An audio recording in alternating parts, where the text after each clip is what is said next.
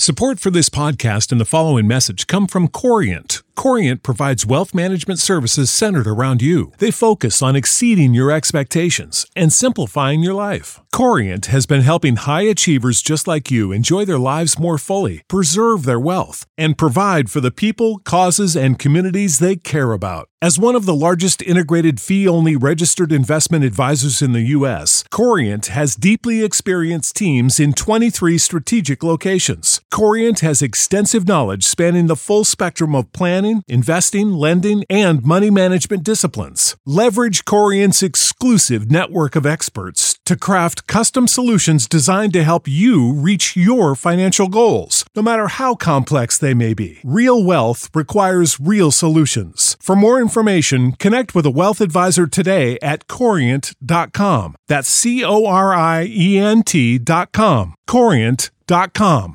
Save big money at Menards. Let the fresh air in and keep the bugs out with replacement screen for your doors and windows from AdForce. It's easy to install, durable against the elements, and comes in a variety of types to suit your needs. Repair your screens today with a roll of replacement screen on sale through May 5th. And check out more great deals happening now in our weekly flyer on Menards.com. Save big money at Menards.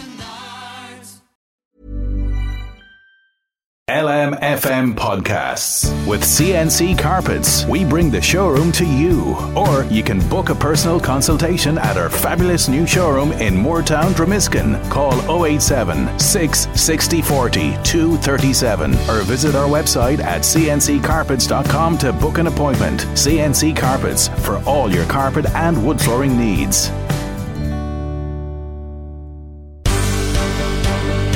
The Michael Reid Show podcast. Tune in weekdays from 9 on LMFM. To contact us, email now, michael@lmfm.ie. Wednesday morning, the 30th of November. Good morning, with much debate and discussion from now till 11 a.m. This is Michael Reid on LMFM. As you know, the planned increases on motorway tolls due to come into effect from the 1st of January has been deferred for 6 months. What this means now is that while motorists won't have to pay extra going through tolls, all of us will pay the toll operators for the extra revenue that they would have raised through those increases. Now, this means that we will give them €12.5 million. The deferral was expected to cost them, or at least the government will compensate them that $12.5 million on our behalf. That money will not come from cuts to the road budget, the maintenance budget, because it's important you keep maintaining the roads. It's more cheaper that way rather than coming back later, or nor will it be taken out from the public transport budget, which particularly for rural Ireland is increasing significantly. Grown take, for example, the local link rural transport services, if I can give that as one example, where there's been a major expansion. The budget on that has gone from some 12 million in 2016 to over 28 million this year, and we're not stopping there. I am very proud that we've introduced from Limerick County into Limerick City, from Galway, all over the country, we're starting to roll out the Connecting Ireland bus services, which provides regular, including in West Cork, which provides regular return services that were not there in the past, because we are there recognising we do have to make this change. Right, that's the Minister for Transport, Eamon Ryan. He was speaking to Sinn Féin Motion, and let's speak to Sinn Féin's spokesperson on transport, because you wanted the tolls to stay at the same price. Now that that has happened, where do you want the money to come from? Well, it looks like the money is going to come from the Department of Public Expenditure and Reform. So within savings elsewhere, I presume it's not entirely clear where it's going to come from. We gave a number of proposals in our alternative budget around how the government could raise significant sums in the region of 25 million, 18 million. The figure they're pointing at is 12.5 million. One of the examples we gave was there's an EV grant for people who are buying EVs, and you can buy an EV of costing €60,000 and you'll get a €5,000 grant. And what Sinn Féin says, if you can afford a car at €60,000, you shouldn't get the €5,000. So you don't want to incentivise electric vehicles? No, we do. We believe it's reasonable to ask people to buy an EV under €50,000. So you can buy. There's a very good range of EVs under €50,000, and if you did that, you'd save in the region of €25 million, and okay. we would also argue. So then, when it gets to the 60,000 bracket, you're not concerned if people opt to go diesel, because there's a lot of reasons for opting to go diesel or petrol, for that matter. Very difficult to charge these things. You'll only get a couple of 100 miles. Nearly as expensive to charge them, apart from anything else. But you're happy to take away that incentive. So we would take that. The other thing that we want to do in relation to it is we want to incentivise the second-hand EV market, because the big difficulty we have is that they're not affordable. EVs aren't affordable for the vast amount of people, and what you have as a result of it is the vast majority of EVs that are bought in urban areas where people have public transport beside them. So people who are actually dependent on their cars, who don't have alternatives, can switch to EVs. So at this point in time, what we have argued, and this is an option for government. But you were talking about getting the money to compensate the toll operators by taking away that incentive to buy electric cars. Over €50,000. So yeah. there's plenty of cars. Okay. It might. I don't think the government is going to do that. So does that mean that when we get into the cold winter months and people will be looking for more help with their electricity bills and their heating bills, that the Minister for Public Expenditure will have less money? No. Because he's had to give €12.5 million to the toll operators for pensioners, let's say, who don't have cars. And another thing they could do is they could raise tax on private jets. There are thousands of private jets. But they could do those things anyway, couldn't they? Well, they could do them, and they could raise. What happened yesterday was the government gave away €12.5 million with all of Sinn Féin's support, urging them to do that. No, absolutely, and because we're in the middle of a cost of living crisis, and people who drive cars and drive trucks and drive. What about people who don't drive cars and drive white vans? They're So a couple of things in relation to this, and I take the point. And it's been said to me. So you're shifting the burden from these people that use these roads onto people who don't. But bear in mind, Michael, it's a statement of fact to say that everybody that uses the M50 on a daily basis, and particularly those who spend more, haulage companies, are subsidising the whole national road network to the tune of €200 million a year. Okay. So it's the other way. You don't have to go through the M50 toll. You don't have to go through the M1 toll. You don't have to go through any toll. But there's nothing you can do if the government has shortchanged you because it's paid for motorists to have the privilege of going through the tolls. But it's hardly a privilege, Michael, now, in fairness, for people who are getting up early in the morning, leaving Kells at 6 o'clock in the morning, travelling to North Wicklow, travelling through two tolls on the M3, another toll on the M50. I remember before the M50 was built, and when it was built, it was a privilege until it became a car park, and then they rebuilt it, and that goes on. But there are always alternatives to tolls. Yeah, and what is that? It's Kilmoon Cross on a daily basis. Yeah. And is that what we're trying to encourage people? Like, we build this road network. I believe that these PPP deals were a bad deal for the Irish taxpayer. They pay significantly more in the long run for this state infrastructure. I believe the state should take it on. The state should build and deliver it and own it at the end of it, not on these 45-year contracts that provides guaranteed income and guaranteed profit for these toll companies. What will happen in July? Yeah, we'll be back to where we would have been on the 1st of January. So what we have said to government, and there's a couple of things, Michael, just I think are important. One is it's not entirely clear from listening to the TII at the Transport Committee that they will be in a position to deliver on this government objective to ensure that the fares don't increase. They Government have known about these increases since as far back as early September. They did nothing about it until yesterday. I think it's a coincidence that it came at a time of a Sinn Féin motion. It's a coincidence that it came at a time when they were announcing an increase to bankers' pay. It's not entirely clear that it will be delivered by the 1st of January, but hopefully it will.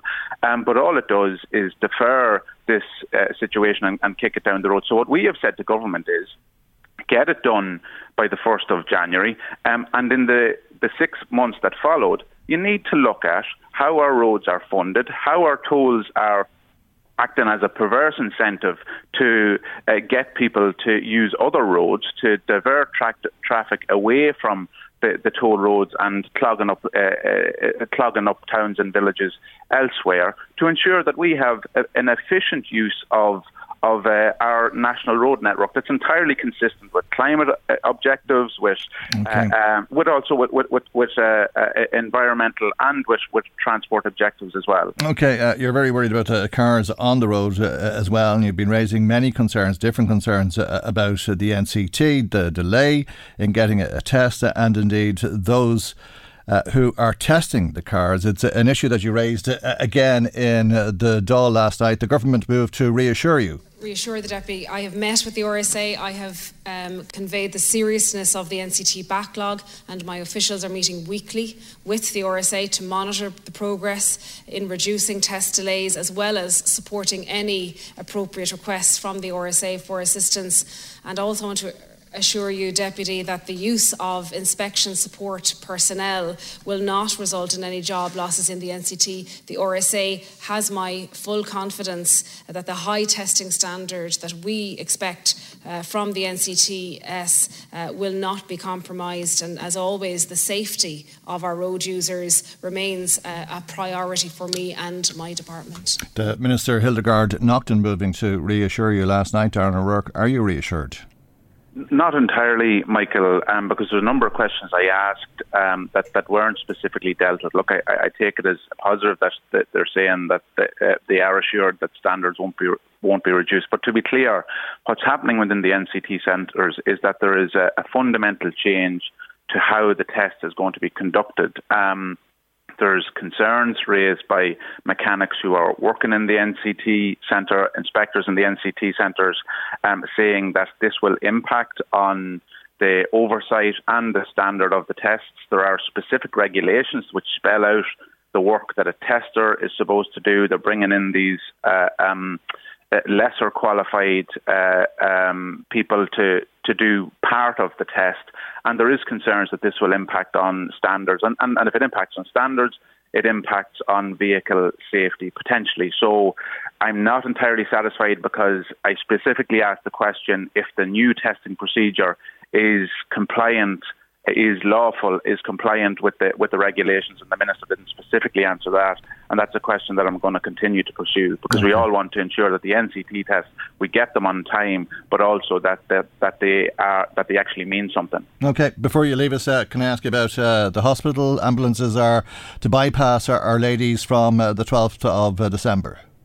Yeah, that's news that came out of the blue, Michael, I have to say, and it's extremely frustrating for me as a TD in the county. I had a written response from the Department of Health yesterday that said engagement between the Minister and the HSE was ongoing, whilst at the same time, literally the same day, HSE management at Navan were saying that there is new partial bypass protocols, that phase one of the so-called transformation was happening from the 12th of December, and that phase two, whilst there wasn't a date sanctioned yet, is imminent. And I just think from a clinical, all of those questions that we have so well rehearsed over recent weeks and months have not been answered, Michael. I think from a clinical perspective, there are very real questions to be asked. And from a political perspective, I just think this is an insulting way to treat politicians, whatever about that, but the community in County Meath.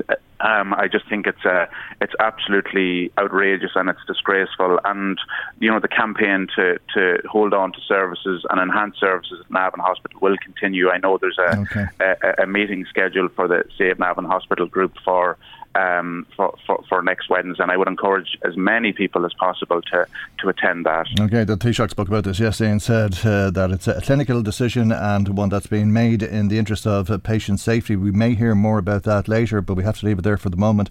Thank you indeed for joining us on the programme this morning. Darren O'Rourke, Sinn Féin spokesperson on transport, TD for Meath East.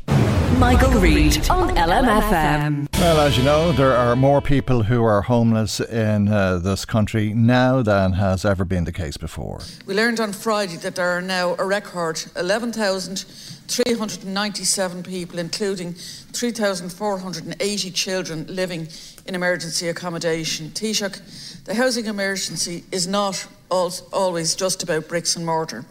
The price of the disaster has been paid by the thousands of children, many not meeting milestones, losing childhoods as they grow up in emergency accommodation, and homelessness has almost become normalised.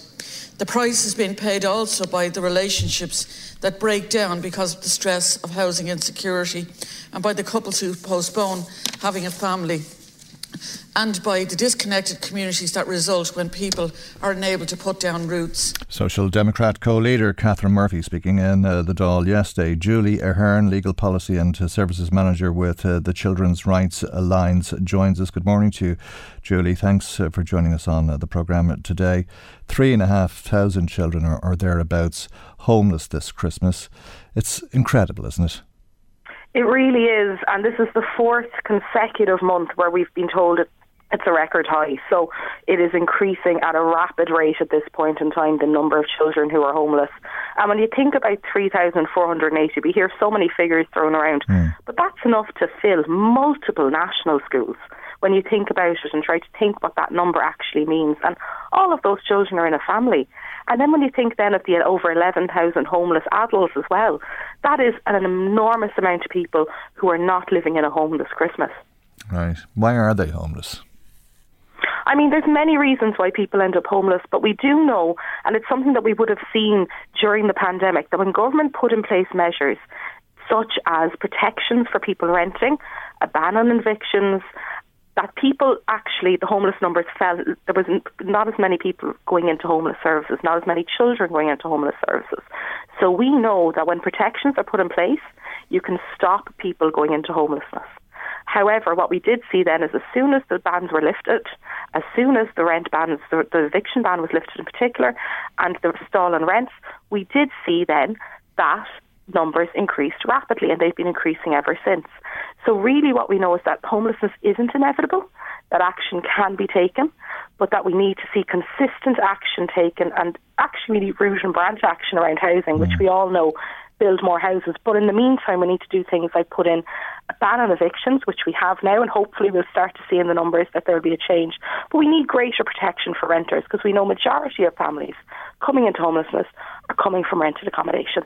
Okay, I'm sure every child is different. I'm sure they're all living different lives, but are there common traits? What is it like for a child to be homeless in this country today?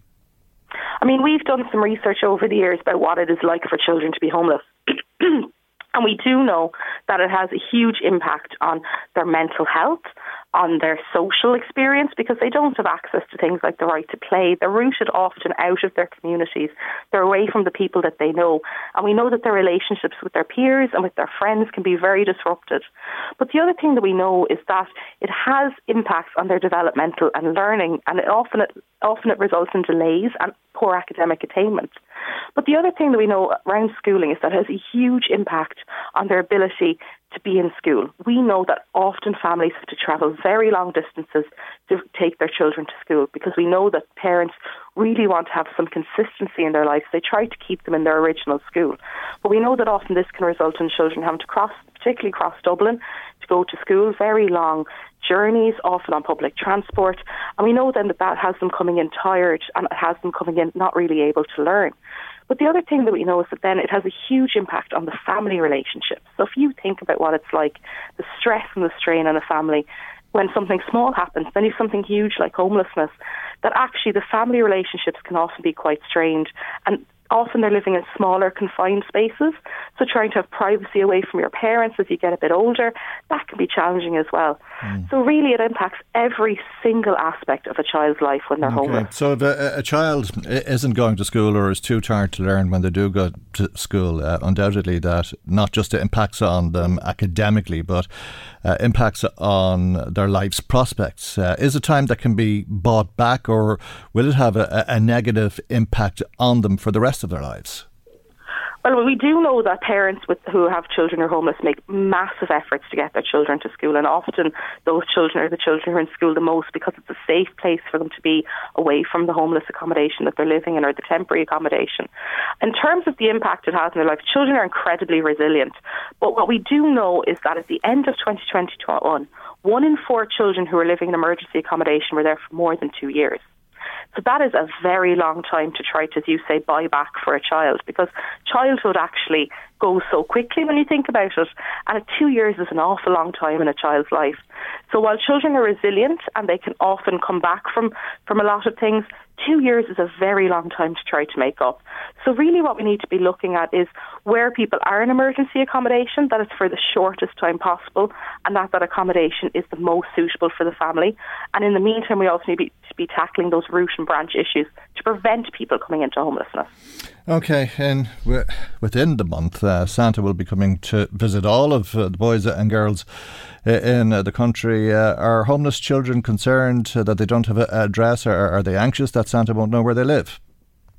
I mean, we all know Santa's great, and Santa has the ability to find where everyone is. So hopefully they will be able to write their letters and give them where they are, and that Santa will still be able to come. I'm sure if that's the case. Very anxious time for them, though, and a very unfair situation to put children in, isn't it? I think that's the point I'm trying to make, Julie, by asking that question, because whatever about anyone's situation, children did nothing at all to find themselves in this situation. Yeah, I mean, children and parents generally have done nothing to find themselves in this situation. As we know, we're living in a country with some of the highest rents in Europe, and particularly in Dublin, we've some of the highest rents that are in the country. And what we do see then is that the lack of housing is causing a big problem. You know, we hear from families who are told, you know, you have 3 months, you need to leave. They go looking for another place to rent, and it's just not there. And really what you're seeing is the impact of the housing market on children and young people directly onto their lives. And, you know, 3,480 children, that is a lot of children who are going to be anxious, worried, who are going to be having their lives impacted every day. Okay. Thank you for joining us this morning. Julia Hearn, Legal Policy and Services Manager with the Children's Rights Alliance.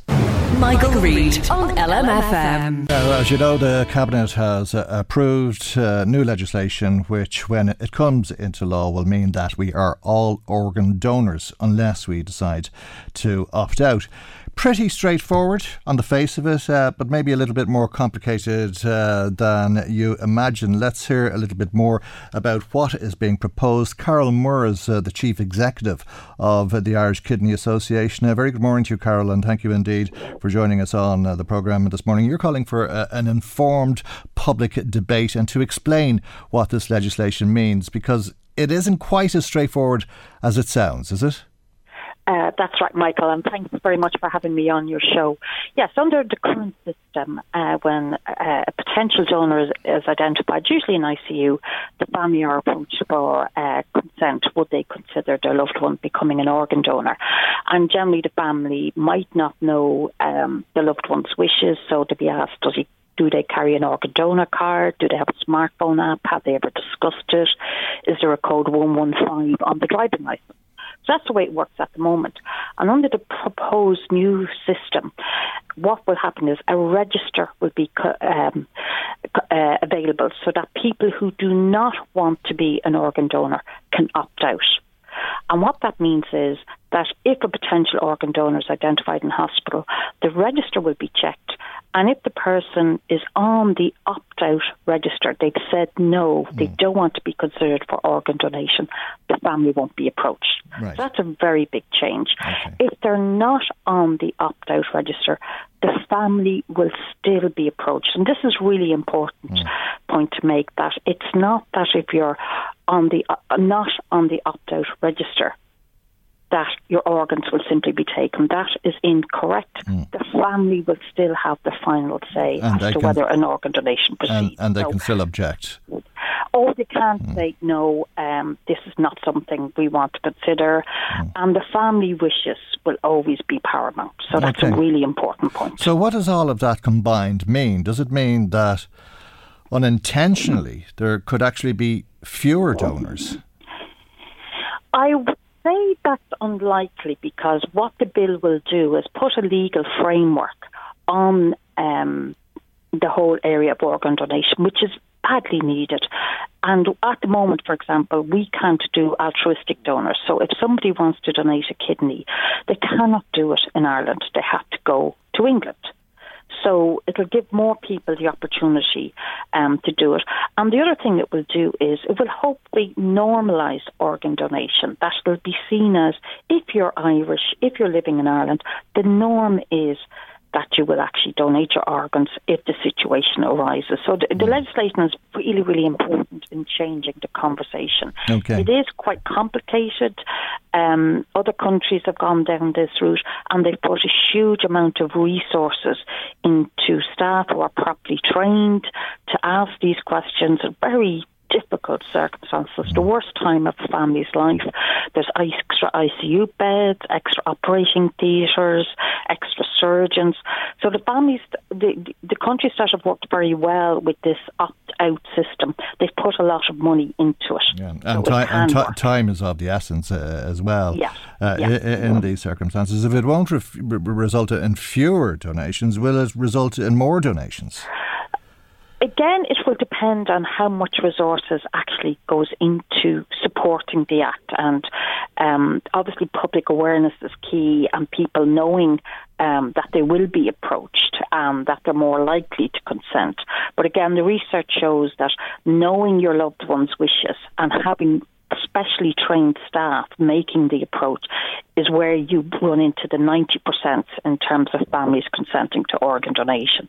So the legislation is a key enabler, but of itself, it's not going to lead to hugely increased donations. Okay, so you welcome the legislation, is it? Oh, we're very delighted that we're making progress on it. We think there are a number of areas where the legislation can be improved on.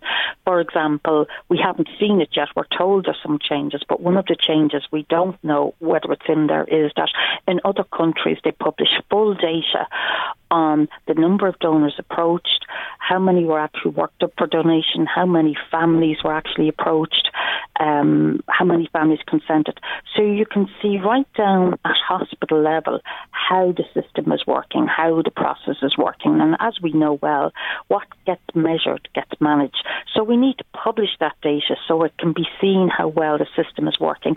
That's one change we'd like to see in the legislation, most definitely. Okay, and in tandem with the legislation and information campaign, because like a lot of things in the world today, unfortunately, very important issues can be subjected to false information. Yes.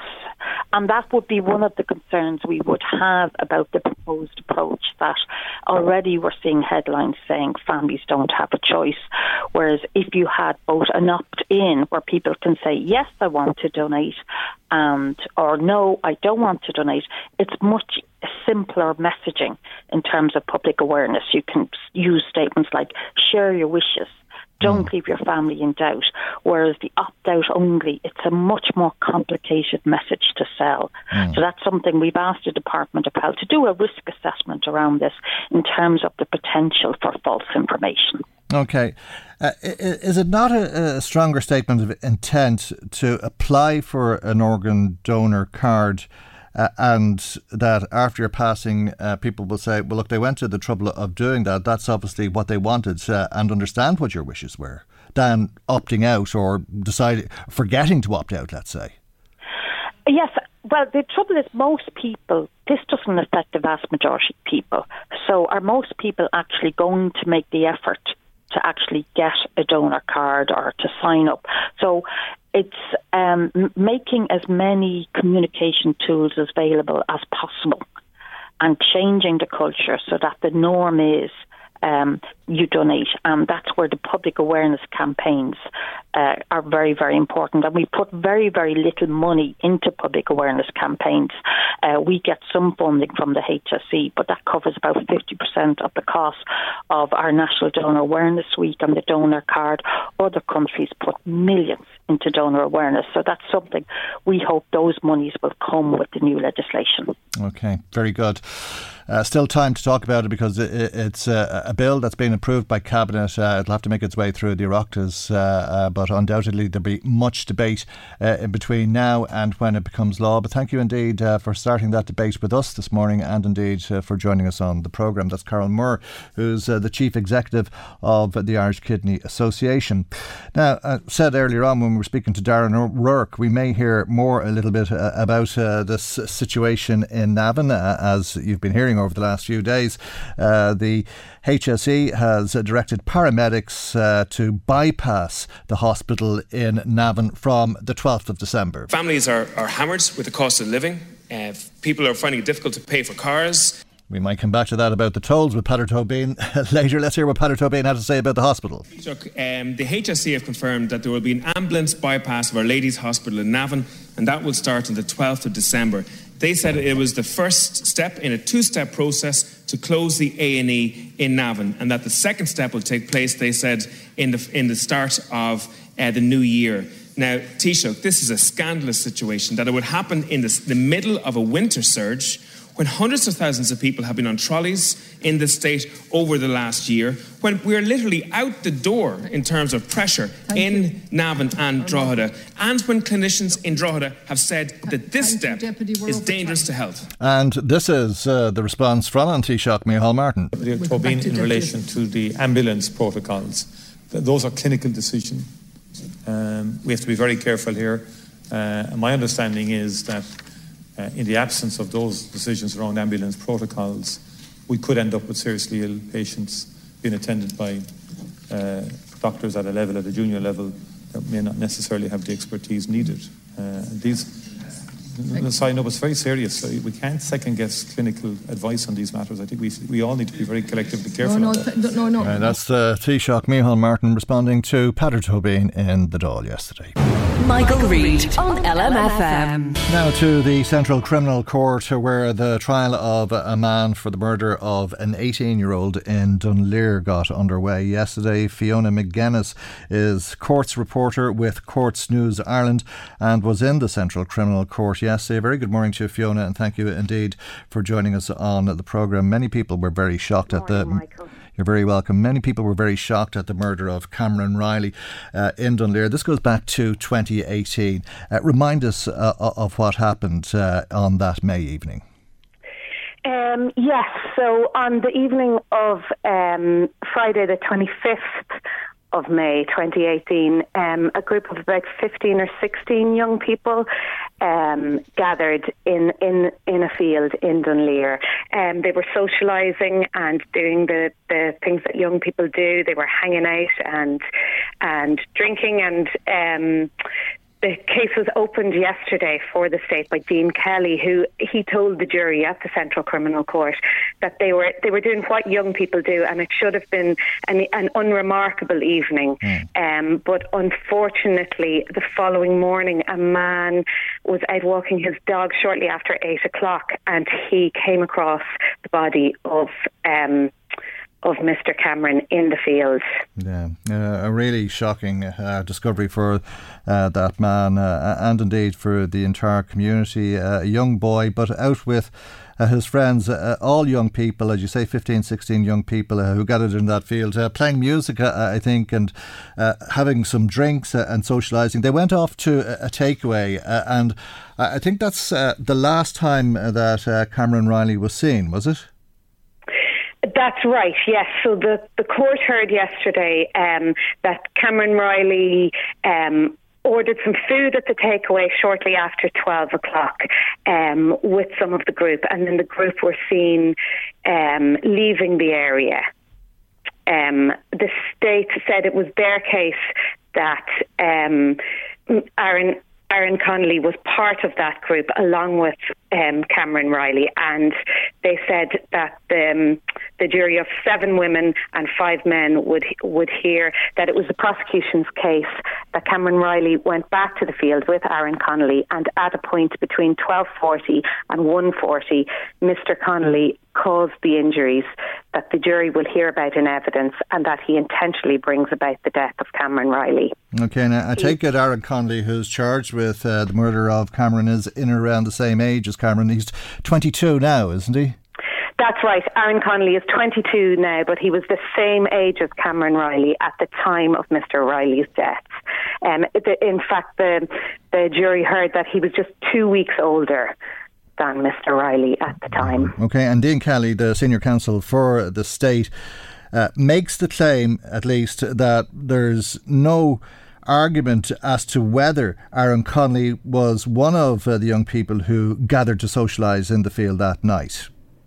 That's right. The court heard that there was no doubt that Aaron Connolly was there at the time that the socialising was taking place in the field, that he left and he then came back. Counsel told the jury that he bought a case of beer and assorted drinks, and that the group ultimately found themselves there in the field socialising. They had a couple of Bluetooth speakers with them, and they were there from about 8:30 in the evening onwards. Okay, and Aaron Connolly is pleading innocent, is he? Aaron Connolly was arraigned before the court on Monday afternoon, and he pleaded not guilty. Okay. So what happens next? There will be obviously evidence in this case. Will it be a long trial? Yes, the trial is expected to last about 3 weeks. The court was told that there'll be about 70 witnesses called during the course of that period, so the evidence will be laid out during that time, and the witnesses will give their evidence in the case to the jury. That seems like an awful lot of witnesses, doesn't it? Or maybe that's normal in trials like this. Does it seem a lot to you as somebody who reports from the courts so frequently? Yes, well, I suppose it would be, it's a complicated case, and there's a lot of witnesses. There was quite a few of the young people who were there on the evening will be called to give their evidence. Right. So, yes, and there will be quite a substantial amount of medical evidence as well. And the state pathologist will be one of those giving that medical evidence because Cameron Riley died as a result of asphyxia. That's right. The court heard yesterday that they will hear evidence from pathologist Dr. Linda Mulligan that Mr. Riley died as a result of asphyxia and external pressure to the front of his neck. Mr. Kelly also told the jury that the pathologist will give evidence that his cause of death was consistent with a chokehold or suffocation as a result of a ligature of some kind around his neck. Okay. Was Cameron Riley's family in court yesterday? I understand he lived with his grandmother. That's right. The jury heard that Mr. Riley lived in Dunleer with his grandparents, but went between there and his parents' home in Drogheda. He was a student in DKIT in Dundalk at the time of his death. They heard that Mr. Riley had a wide circle of friends and enjoyed socialising, that he had a large group, and that this was part of the reason why he gravitated towards Dunleer. Okay, well, there'll be a lot of interest in it, I'm sure, over the next 3 weeks or so, as you say, Fiona. Thank you for joining us as that trial gets underway in the Central Criminal Court. Much appreciated. That's Fiona McGuinness, Courts reporter with Courts News Ireland. Now, let's go back to the Dáil yesterday, because there were a number of local issues that were raised in the Dáil. We started to hear some of Peadar Tóibín. Indeed, I think all of the local TDs were talking about tolls in the region yesterday, because we have a few of them around here, as you know better than any. But before we hear about the tolls, maybe we can hear about some of the other stories that we've been talking about and the way that they've been reported, if you like, on the internet. Taoiseach, I want to bring up the issue of online disinformation. It's that time of the year. Your vacation is coming up. You can already hear the beach waves, feel the warm breeze, relax, and think about work. You really, really want it all to work out while you're away. Monday.com gives you and the team that peace of mind. When all work is on one platform and everyone's in sync, things just flow. Wherever you are, tap the banner to go to Monday.com. Many of us have those stubborn pounds that seem impossible to lose, no matter how good we eat or how hard we work out. My solution is PlushCare. PlushCare is a leading telehealth provider with doctors who are there for you day and night to partner with you in your weight loss journey. They can prescribe FDA-approved weight loss medications like Wegovy and Zepbound for those who qualify. Plus, they accept most insurance plans. To get started, visit plushcare.com/weightloss. That's plushcare.com/weightloss. When you need mealtime inspiration, it's worth shopping Kroger, where you'll find over 30,000 mouth-watering choices that excite your inner foodie. And no matter what tasty choice you make, you'll enjoy our everyday low prices, plus extra ways to save, like digital coupons worth over $600 each week. You can also save up to $1 off per gallon at the pump with fuel points. More savings and more inspiring flavors make shopping Kroger worth it every time. Kroger, fresh for everyone. Fuel restrictions apply. Information and hate. On Sunday, a man filmed himself as he seemed to knock down a cyclist on the Castletown Road in Dundalk and then posted the video. The guards are investigating at this point in time. In Carlingford, I've spoken to the Minister in relation that there is a need for communication with the community, but we have all been bombarded with online disinformation, conspiracy theories and absolute hateful stuff. I've also seen videos where wrong addresses have been put up as being people who've committed crimes and whatever and have endangered families. We need to ensure we have all the tools that are necessary to deal with this. And Rory O'Murraku there had more to say about that protest in Carlingford. Look, we're all in complete support, obviously, of looking after those that are fleeing war, whether or torture or whether it's Ukraine or other what can be hellholes throughout the world.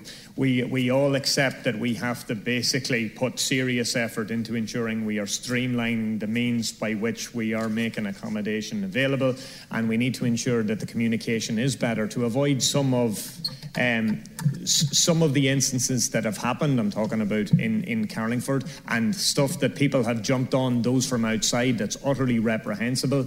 But these are things that we obviously need to fix. We have long had a huge issue in relation to direct provision and in relation to our processing, so I think there is a huge amount of streamlining that needs done.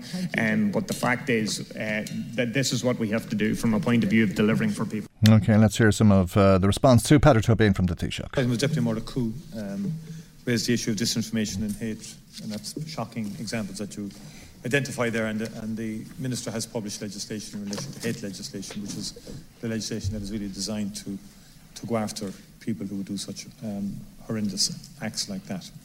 And there's no toleration of that. OK, that's the Taoiseach responding to Rory O'Murraku, of course. Excuse me. Now let's hear, perhaps it's time, it's probably long past time, to hear from the aforementioned Peadar Tóibín. Families are hammered with the cost of living. People are finding it difficult to pay for cars, to pay to get cars fixed, to pay for fuel. Nearly 50% of the fuel that they're paying is actually going to the government. The government are collecting more in fuel taxes today than they did before the cost of living crisis actually raised its ugly head. It's an incredible situation that this is happening, and it's no small money for families. We have a situation, Minister, that families in my constituency of Meath are often forced to go through 3 tolls on the way to work and 3 tolls on the way back. So you have a situation where people are paying well over $2,000 currently to use the tolls in this state. And the worst thing about that is that they're spending that money on an annual basis and still spending 3 hours a day in traffic. They're in traffic jams, and they're being made to pay for the pleasure of that traffic jam through the toll that this government is using. And the truth of the matter is let's be honest, the tolls are a cash cow. That's Peadar Tóibín in Meath. This is Peter Fitzpatrick in Louth. They are cash cows. These are the huge revenue raisers for the state for reinvestment in the road network. What has happened now is that just an undefined and unexplained grab for the maximum allowance revenue for these companies under the gush of keeping up with the inflation. Minister, rural areas within my constituency of Louth and Eastmead will be the hardest hit of all these toll increases, whether it be now or in 6 months' time. The situation will not change. These are the people who are dependent on private car use due to the lack of transport infrastructure. A key goal of policy is to get people out of the cars, which will inevitably involve higher charges for motorists across a range of areas.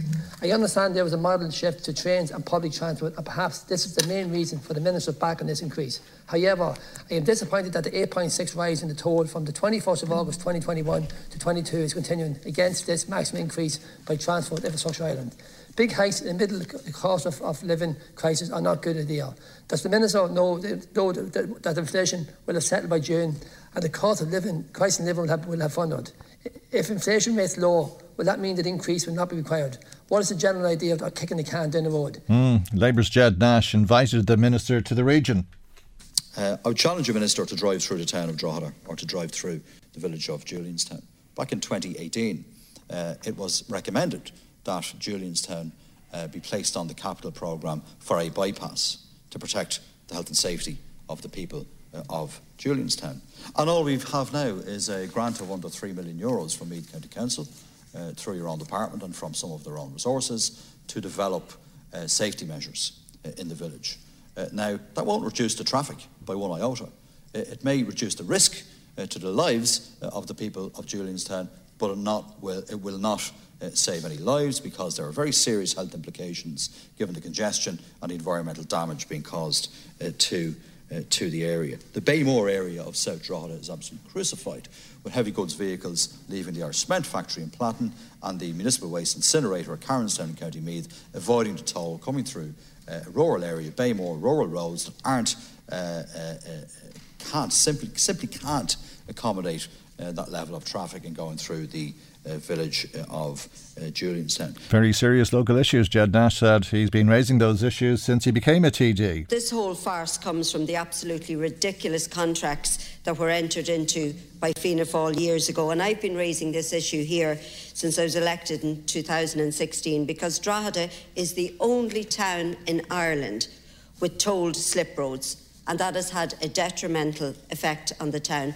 You have to pay a toll to get from one side of the town to the other. To get from one retail park on one side of the town, you have to pay a toll to get to the other side. Otherwise, you spend 40 minutes in traffic because you have lorries, HGVs, vans all driving through the town to avoid the toll payments. And I've long campaigned for the removal of the slip road toll, but successive governments to date have done absolutely nothing about it. And it's clear from the responses that I've received over the years that the protection of the profits of these private companies is your government's main priority. You wouldn't even consider lifting the toll on the slip roads during Flaghole and Drogheda, because it would mean compensating the companies for their loss of profits as per their contracts. Working people don't get to demand pay increases due to inflation, but the government has ensured that these companies who operate these tolls can do just that. And that was Imelda Munster. She was speaking to this Sinn Féin motion. I suppose the whole idea of tolls was also to free up traffic and also to pay for maintenance. Now, initially, when we were first told about tolls, as I say, with the East Link and the West Link, and before we had the incarnation of the M50, was the idea that these would be short-term fixes in relation to paying for itself. But obviously that has changed, and as everybody says, the difficulty is these PPPs that were negotiated did not deliver for people. Now, we can all talk about individual tolls. I will obviously talk about the M1. In fairness, Imelda Munster spoke about the difficulty in Drogheda in relation to the slip road and the huge cost that is and the impact it has on Drogheda. And here, at this stage, because of the cost of tolls, we're dealing with a huge amount of hauliers and others that are going through the towns that were meant to be bypassed. Right, that's Roy Muraku. They're the statements from the local TDs. I'm sure all of you, every one of us that is, have heard some of those complaints at some stage, at some point in the past. But that's some of the contributions from the local TDs to that Dáil debate yesterday. Michael Reid on LMFM. Well, as you've been hearing, Ukrainian citizens have been told to brace themselves for the next onslaught, the next raft of Russian missiles. President Putin is failing, but he's responding with more brutality, attacking Ukrainian cities, attacking critical infrastructure, And President Putin is now turning winter into a war or a weapon of aggression against the Ukrainian people. And therefore we need to support Ukraine, and I'm extremely grateful for the strong support from the United States, military support, economic support, and everything you do to help the Ukrainians. And I'm absolutely confident that the message from the meeting here today and tomorrow will be that NATO allies will provide and continue to provide unprecedented support to Ukraine. We need to stand together because it is in our security interest to ensure that President Putin doesn't win, because that will send a message that authoritarian leaders can get away by using brutal military force. Okay, so the resistance will continue with the support of NATO. That's the NATO Secretary General Jens Stoltenberg. But as he says, winter is to be used by Putin and the Russians as a weapon of war, and it's going to be a long, cold winter. Let's speak to Ross O'Sullivan, who's head of emergency operations with Concern and just back from Ukraine. And a very good morning to you, Ross, and thank you indeed for joining us on the programme. Tell us about your recent trip, if you would, please. Thank you, Michael, and very good morning to you and your listeners. Yes, I got back last week from what's now my 5th trip into Ukraine this year. It's every single time I go there, we're seeing on the one hand, steady progress in terms of the support and for people, predominantly on the move inside Ukraine, the internally displaced, which is the people that we are particularly targeting with our program. And on the other hand, the longer this conflict goes on, the harder and harder and harder it is becoming for the ordinary people, the population of Ukraine. And now winter is upon us, and it is stark and it is very telling. And is it becoming harder and harder for overseas development agencies like yourself in Concern to help people because of the deteriorating situation? In many respects, we're expecting it to remain hard and to remain difficult. We never expected it to be easy. I suppose one of the hardest things both we and the people of Ukraine have got to contend with is the great uncertainty around this conflict. It'll be a year in February, which is not too far away. We're now into winter. We're making plans for next year. Do we start making plans for the year beyond? That's very, very hard. It's very, very hard to plan a programme of response when all that uncertainty exists. So in that regard, it's difficult. But having said that, there has been a great mobilisation. I mean, your previous speakers, or the interview talked about that, and the reports from NATO and so on. There has been a great deal of solidarity and support going into Ukraine, and the stark reality is it's going to have to remain. Okay, we're looking at a very cold winter. Ukraine wouldn't be the type of place where you could do without central heating very easily in any normal circumstance. It'll get down to -20, won't it? That's my understanding. I was in Ukraine for the first time this year in early March, and I'll be honest with you, it was the coldest I've ever been in Europe. It's the coldest I have ever felt. Now, and having said that, we were starting to come out of winter at that time. We have still really to see the depths of winter yet. Temperatures are currently in the region of -4, -6 on a daily basis right throughout the country, and then wind chill factors are added to that. Will drop to -20, I'm told. I spoke to a couple of my colleagues on the ground this morning just to touch base with them, and the first thing they said to me was, we're absolutely cold, we're freezing. Yeah. You're hoping to be able to bring generators to people. Yes, it's something that we're currently making plans for. I mean, a key thing about this whole program is that it has to be flexible, it has to be adaptable, it has to be mobile, because it has to change with the different facets and aspects of this conflict as it unfolds. And because so much of the power infrastructure has been affected, and that isn't just about electricity for light. Yep. Although much of the heating is provided by gas in Ukraine, it requires electricity to be able to man the pumps. So people are cold, and in the cities particularly, they live in apartments. It won't be easy to support them in that regard. So centres are being set up, especially in the urban areas, in community centres, halls, places like that, where there will be generators provided to put in heat, electricity provided to charge phones, food provided. Now, these centres already exist. We call them collective centres or humanitarian hubs. We've been supporting them right through this year, but now they're adapting to the new normal, pretty much, which is winter and heat and warmth.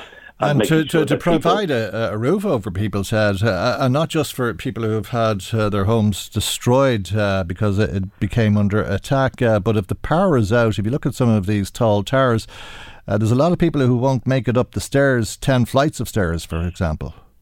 No, and that is true, but also community kind of cohesion is very, very strong in Ukraine. And people are first and foremost looking after each other. What we're doing is we're acting as an enabler to help them get either material support, food and hygiene and electricity to certain areas that are on the ground. We're not going to be able to specifically help people who are up in apartments and so on. The most vulnerable will be helped to get to centres where they can stay warm. That's the priority over the coming months. Okay, and how many people would be in each centre? It really depends on the needs and on the capacity and the resources in any given place. There's a huge population. We're talking about, at this moment in time, we're talking about upwards of 6.5 million displaced people inside Ukraine. That's in terms of people who are on the move. Then you're talking about vulnerable people who are maybe still at home, but now they're deprived of electricity and heat and warmth. There's anything between 10 and 15 million of those at any one time. So the centres will... They always take what they can. So if a centre can take 50 people, it'll take 50 people, and then more centres will grow up around them.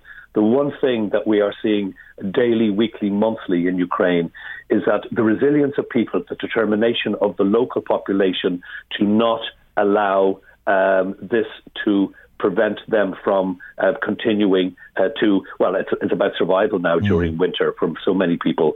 So it's hard to say. I mean, I've been to centres now that have 200 people in them. I've been to centres that have 25. Okay, well, if winter is a weapon of war, people or citizens are the target. I think that's clear to a large extent. Given the dire circumstances that so many people are living in, do you expect more people to flee? There's still a lot of women and children in Ukraine. There are. It's hard to tell.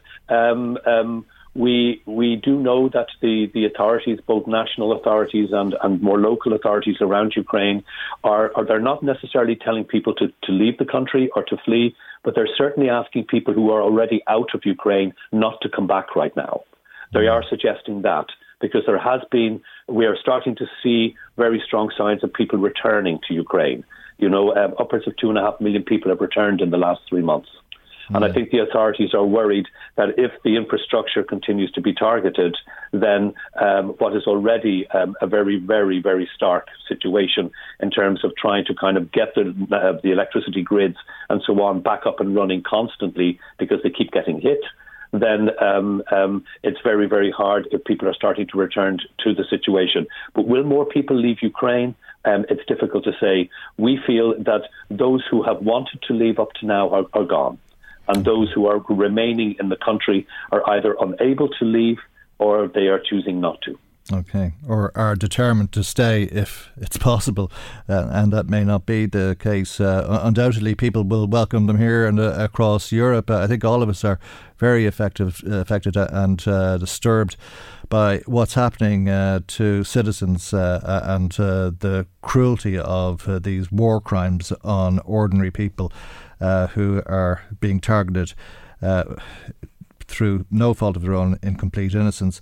And undoubtedly, when people come to this country, the vast majority of us will welcome them here, but many of us would like to help you to help them there, and that's what Concern and other agencies are doing on the ground. What's the best way that people can help Concern? The best way people can help Concern, I mean, as I mentioned, the uncertainty around how long this is going to go on, but we are certainly on the ground. We've been on the ground since April. We're not leaving until this is resolved. And the best way to help us continue to help the people inside Ukraine is by going to the Concern website, www.concern.net. They can provide support, donations, and so on through that. Because for us, the uncertainties around what's happening in Ukraine are, they mean that we need to continue supporting people in the medium term. We just don't know how long this is going to go on for.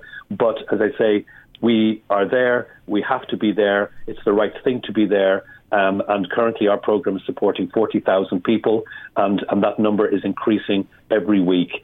And the uncertainty and the fear that people have been feeling right through this year as this conflict has unfolded has now been added to this, the whole cold factor, the winter factor, and it's really about focusing on that initially now and getting people through to next April, and then we'll see where this goes. Oh. So yes, please go to our website and help us in any way you can. All right, Ross, good to talk to you. Thank you for joining us this morning. Ross O'Sullivan, Head of Emergency Operations with Concern. Michael Reid on LMFM. Now, Home Instead is calling on the government to introduce employment regulations which would allow it to employ people from outside of the European Union because it can't get the staff it needs to carry out home care. Michael Wright is the Director of Corporate Operations at Home Instead. Good morning, Michael. Thanks for joining us. Thanks very much, Michael. How bad is the problem? So the government itself says that there is a waiting list of 6,000 people in Ireland waiting for a carer to provide home support to them. So these are people who've been approved for government-funded home care. So they've been approved because they have a clinical need to receive home care. Most of them would be at home at the moment. Some of them would be in, say, a hospital waiting to get home or a nursing home waiting to get home. And unfortunately, there's a lack of carers to provide the amount of home care that we need. And that waiting list is 6,000 people. So the regulation to allow the hiring of people outside the EU to be home care is an important way of finding more staff to help those people waiting for home care at this moment in time. Okay, if you were able to get the staff, regardless of where they came from, I suppose, Michael, how many people would you be able to provide care for? So on average, someone in receipt of HSE-funded care gets about 10 hours of support a week, or just under 10 hours of support. So if you were to hire somebody on a full-time contract, and assuming people are happy with, say, a shower at 11 o'clock in the morning, because it's not possible to shower everybody at exactly the same time if that was required as part of someone's home support package. So assuming there was flexibility in terms of how you could deliver those hours, one person could, one employee from, say, outside the EU on a full-time contract could care for four clients. So if there's 6,000 people on the waiting list, you'd need to employ 1,500 people on full-time contracts to meet that need. Now, I think the regulations are looking at allowing home care companies, including the HSE, to employ up to 1,000 people from outside the EU. So there's clearly other things that we need to do to employ more people who are currently EU citizens living here in Ireland. Okay. And why is it necessary to go outside of the EU? Why is the workforce pool not there? Why is there not enough people available? Good questions. So a lot of the people working in home care work part-time, and they work part-time because it fits in with, say, family commitments, and also because demand for home care peaks in the morning. So the majority of people who have home care, and I'm talking about somebody calling to the house to help someone get dressed and have breakfast and remind them to take medications and help with personal care, such as having a shower. So the majority of these visits happen in the morning. And there's only so many people available to do part-time work kind of from 9 o'clock in the morning to 11 o'clock in certain areas around Ireland. So as we age, and that's one of the success stories of Ireland over the last 50 years, the fact that we're living longer and longer. So as our society ages, demand for home care is just going to increase. So we need to think where we're going to find carers. And in many cases, there's simply not enough people here in Ireland to meet this growing need. Does the work need to be made more attractive, though? Because you often hear complaints from carers that they don't get paid for travelling between one person that they're caring and another person's house. They can't claim mileage either for that time. Yeah, no, good point, Michael. So government recently produced a report on how to improve the overall attractiveness of home care to people who are looking for work, so that more people would consider, say, working in home care rather than working in a nursing home or GP surgery, whatever it may be. Now, part of the issue we have is that we have a highly competitive home care market. There's over 100 organisations providing home care to the HSE, and traditionally the HSE has picked its providers based on how much it costs. So the HSE's had a price-driven approach to procuring home care from organisations. That current contract expires in 4 weeks' time, and as yet we don't know what the HSE is going to replace it with. The recommendations from government is that the HSE needs to stipulate that the things that you've mentioned, such as mileage and travel time, are paid as part of any employment contract. But we're still to see the details of that. And but that would make a huge difference. I mean, if it takes you an hour to travel and you're not getting paid for that hour, that's working for nothing, people will tell you, and it's actually costing you because of the cost of petrol. And you make some very good points about how that could be offset, because we're already paying to keep patients in hospital beds when they could be cared for at home, or they may not need to go to a nursing home when they could be cared for at home. So one could possibly offset the other. But if the work isn't attractive for people already living here, you'd wonder how people could come from outside of the European Union to work under those conditions and afford somewhere to live themselves. So where Home Instead is coming from is that we already employ people from over 50 different countries across Ireland. So Home Instead is providing home care right across the state. We're in every county. And we're employing people from all over the world who are here in Ireland either because they're Irish citizens or EU citizens, or because they've got, say, a student visa, or because their spouse has a right to reside here. And what we found is that we've hired people who've worked with us for many years, and then because they're on, say, a student visa, that visa expires, and all of a sudden they have to leave the country. So we have lost staff because their visas expired. Okay. Now, a couple of years ago, nursing homes were given the right to offer a right to residency, to offer a work permit to people working as healthcare assistants in nursing homes. So we had people who left Home Instead to go and work in a nursing home because that was a route to residency. Okay, and they could continue in the accommodation that they had previously. Absolutely. Okay, right, so we have several hundred people who are potentially in this situation. So our immediate concern as an employer is that if we can offer a right to residency to some of our existing employees, well, they've got accommodation already. Yes, accommodation is a clear crisis in Ireland in terms of cost of living, but it's not as if we're envisaging bringing people from overseas to Ireland. People are already here, and we want them to stay here. Michael, it's really important work that you do, and I wouldn't want to take away from that for a moment, and a really important service predominantly for older people. What about language, though? Is that a factor in you deciding if or not you're going to recruit somebody? Do you have a certain level of proficiency in English that you look for? Yes. I mean, clearly you have to be able to communicate both verbally and in writing in English in order to become a home care worker. And we recognise that it's also a difficulty, not just in terms of somebody who has very good English or good English to work as a healthcare assistant. We also have those cultural difficulties. I mean, if you're caring for somebody who's, say, 85, who maybe have, say, cognitive impairment, And if you've just moved to Ireland from, say, Brazil or the Philippines, your knowledge of the GAA, of Irish language, of Irish politics, I mean, it's limited. So the ability to form relations is clearly something that Home Instead tries to support its staff through in terms of that orientation around Irish culture.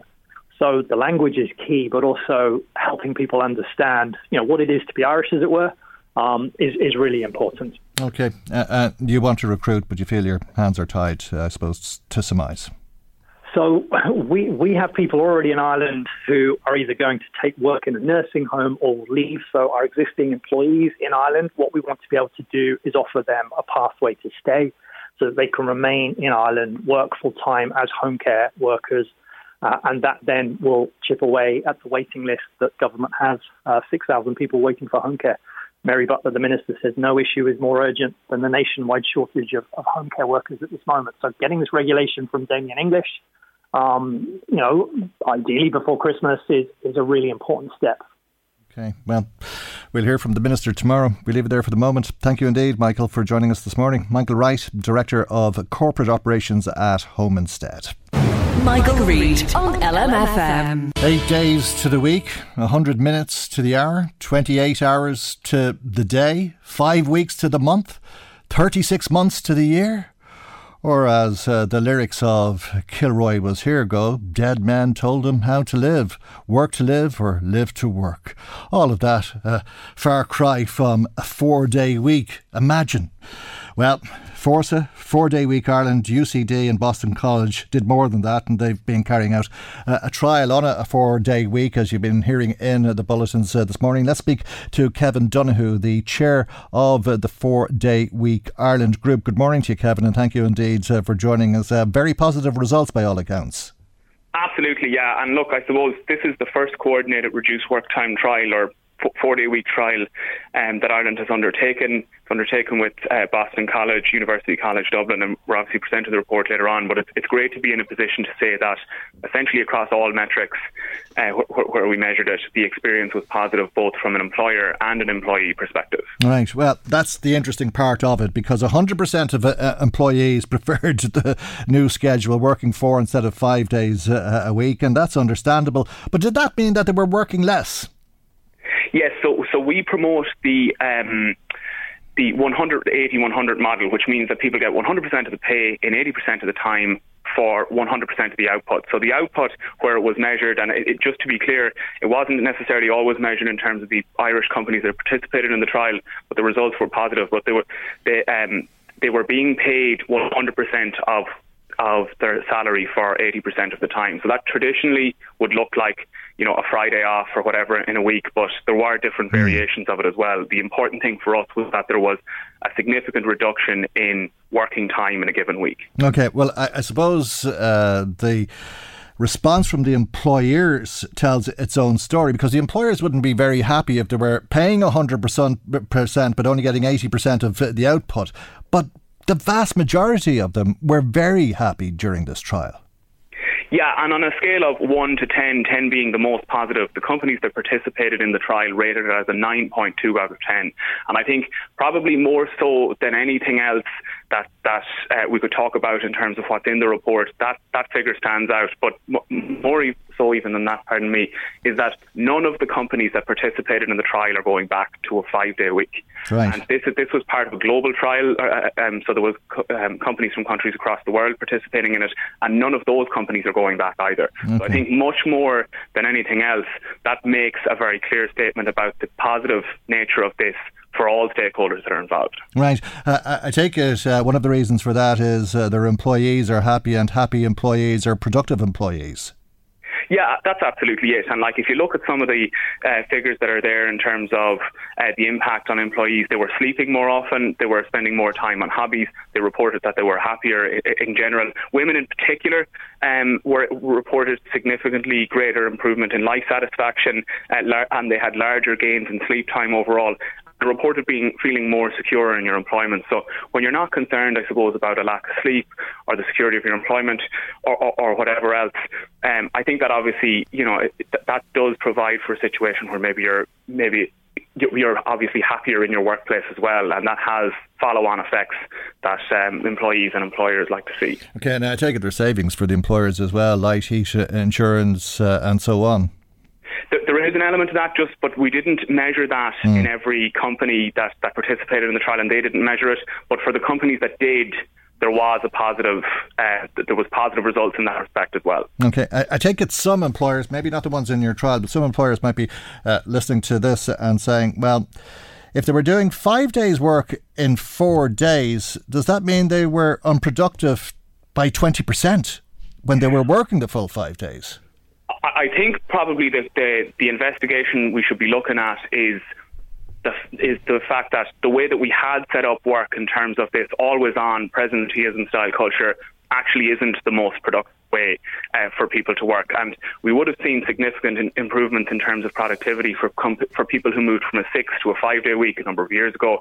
And this is obviously a follow-on from that. I think what we need to look at here is challenge received wisdom in terms of what a productive worker looks like or a productive employment looks like, and implement policies like the 4 day week that actually ultimately end up benefiting not only the employee who is working there, but the employer who employs them as well. Okay, is there a risk of reduced salaries? Not under our model. So we promote, and there's a couple of different iterations, I guess, of the 4 day week that are out there, but we operate on a 180-100 model. So you get 100% of your pay for 80% of the time and 100% of the output. So there is no reduction in salary for the people who participate in this trial or for the 4 day week that we advocate for in general. Okay. I take it took a little while for people to get their head around this on both sides, the employers and the employees. How long did this trial run for? So there was a couple of trials. The first started on the 1st of February this year, and the second started in April, and they ran for a period of 6 months. So they're both concluded now. There are a number of other trials taking place and scheduled. We partner with the 4 day week global campaign, who are looking at this work, in Australia, New Zealand, Canada, and America. And so there's trials billed to take place in 2023 as well. So this is an ongoing process, and we are of the view that, as you say, it can take time for people to get their heads around it. The trials are a great opportunity to test out what it would look like, to find the challenges that you didn't perceive, and to kind of work around them. But I suppose and the takeaway that I kind of mentioned maybe at the start is that none of the companies that have participated in this trial were going back to the way they were doing things. Okay, tell me this, Kevin, what impact does it have on holidays or sick days or social welfare entitlements? So there's, in terms of this report, it doesn't necessarily investigate all of those kind of aspects. I think individual workplaces need to examine how they would implement it. So, for example, some workplaces would identify that they waste quite a lot of time in meetings that are not necessary, and they examine it that way. Then they have follow-on conversations about, as I mentioned, it looks like a Friday off for a lot of companies. That's not workable in every scenario, and so the reduced working time might be overlaid over different days, or it might come in different forms. So those kinds of investigations will take place on, I suppose, a company by company basis. But where there is research around